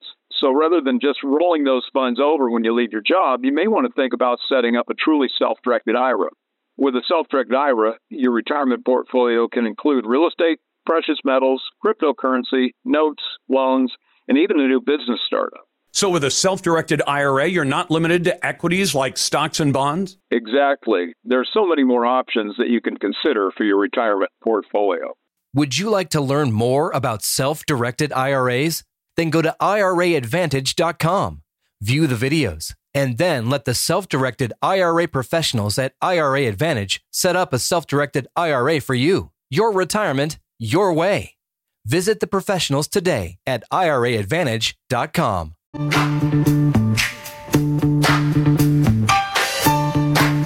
He does the work so you don't have to, bringing the political heat. He's Lars Larson. Welcome back to the Lars Larson Show. It's a pleasure to be with you on a Monday. By the way, we just got word that in New York City, in the Bronx, there was a shooting at a subway station. The early reports indicate there was a fight on one of the trains that came into the subway station, and at least 5 people were shot. The victims range in age from 12 to 17. Apparently, this fight on board one of the trains, when the train stopped, the fight spilled off onto the platform, and 5 people ended up being shot. One young lady, one girl, was actually murdered in that case. We'll find out details as they're available. Let's go to Douglas in Coos Bay, listening on the Radio Northwest Network. Hey, Douglas, welcome to the program. What's on your mind? Hey, how you doing? I thought I'd call in about the transgender talk that you were talking about earlier. About why they are a disturbingly high percentage of the mass shootings that happen in America. Well, you know, what it comes down to is, first of all, I went through this my entire life. I went through a gender identity issue, and after growing through this, transitioning, owning a female identity for a lot of years, off and on, for over 30 years, I detransitioned, changed my life, and owned my identity as the good Lord has given it to me, and let go of the hatred that was in my heart. I was molested as a child, which messed with my head. Sorry for that. I grew up. and I grew up in a very, very abusive household. And so what I think is really wrong with people in general is an emotional issue, and they have no identity because they weren't given the proper raising, the proper self-worth as a child. They weren't taught proper morals and understanding, and so they reach out into something and get distracted by other people telling them, what's right and what's wrong, and, oh, you don't feel that way, so we're going to make you this way. And it's an absolute horrific crime of what they're doing to the children nowadays in giving them surgery without parents, with hormone surgery. They're mutilating them. And there's a lot of people that are stepping out now that have been through this that are saying this was wrong, that they didn't have the capacity at that age to understand what they're going through. I'm 61 years old, and I've owned my identity. I've given up the hatred in my heart. I hated my father, and that was part of the problem. Was your hatred for your father, was that part of deciding you wanted to try and transition from one gender to another, and he didn't want you to? That stemmed into it later on. I hid it until I was in my 30s from my parents because I didn't want to end up in the doctor's office. I didn't want counseling. I was an intelligent young kid. I understood sex at 5 years old because I was molested. And I think the molestation is what gave me a hatred for my body and not understanding why, because that happened at 3 years old, and I had no idea at 4 why I felt so different. And that was in fact, Douglas, let me ask you something. Not every child who's molested ends up growing up different. Some end up in a healthy life, but many of them do end up having a great deal of trouble because of that. If at a certain age, these people come out and say, I've decided I don't want to be male anymore, I want to be female, or vice versa, then you're not going to address that underlying issue at all, are you? You're just going to say, well, then we'll help you transition to something else. And I keep reading studies and stories out of Europe where they were a bit ahead of us, not in a good way, but they were doing more of this stuff. And now Western Europe is backing off this stuff hard because they say this isn't working out. The people we've transitioned end up as unhappy as they were before, except now they're unhappy that we've transitioned them. So a lot of Western Europe is backing off of this, and I wish America would see that lesson. I agree with you completely, and I think they're even more unstable and unhappy because when you take a child who has male hormones running through them, and even if they haven't, our DNA is either male or female. There's no difference. I don't care if you transition and you change your looks and identity. I can make a Pinto look like a Ferrari, but it's still a Pinto. Exactly. But let me ask you this, because Douglas, the naysayer who called in, was not happy at all that I was saying, look, of the percentage of transgender in the American population, they are involved in mass shootings about 7.5 times as much as people in the general population. I don't care what the group is. I said if it was left-handed guys with red hair, and you notice there was some unusual thing they were all doing, or doing at a greater percentage, I'd say that's a problem. You should address the problem. And he wants to ignore it and say, oh, it's statistically insignificant. Well, the people in Nashville and Colorado Springs and now Lakewood Church near Houston would differ with you, I think. I'll give you the last 30. No, I agree. It's an emotional problem, and it's just like alcohol. Alcohol is a symptom of the problem itself. It's not the problem. It's a symptom of the problem. Gender issues are a symptom of a bigger problem that has been put in place from lack of identity, inappropriate touching, or other issues, not being raised with an identity or an understanding of who you were born to be or who the good Lord is, or anything to do with just a good childhood raising. I'd have to agree with you. Douglas, thanks very much. Back in a moment, you've got the Lars Larson Show.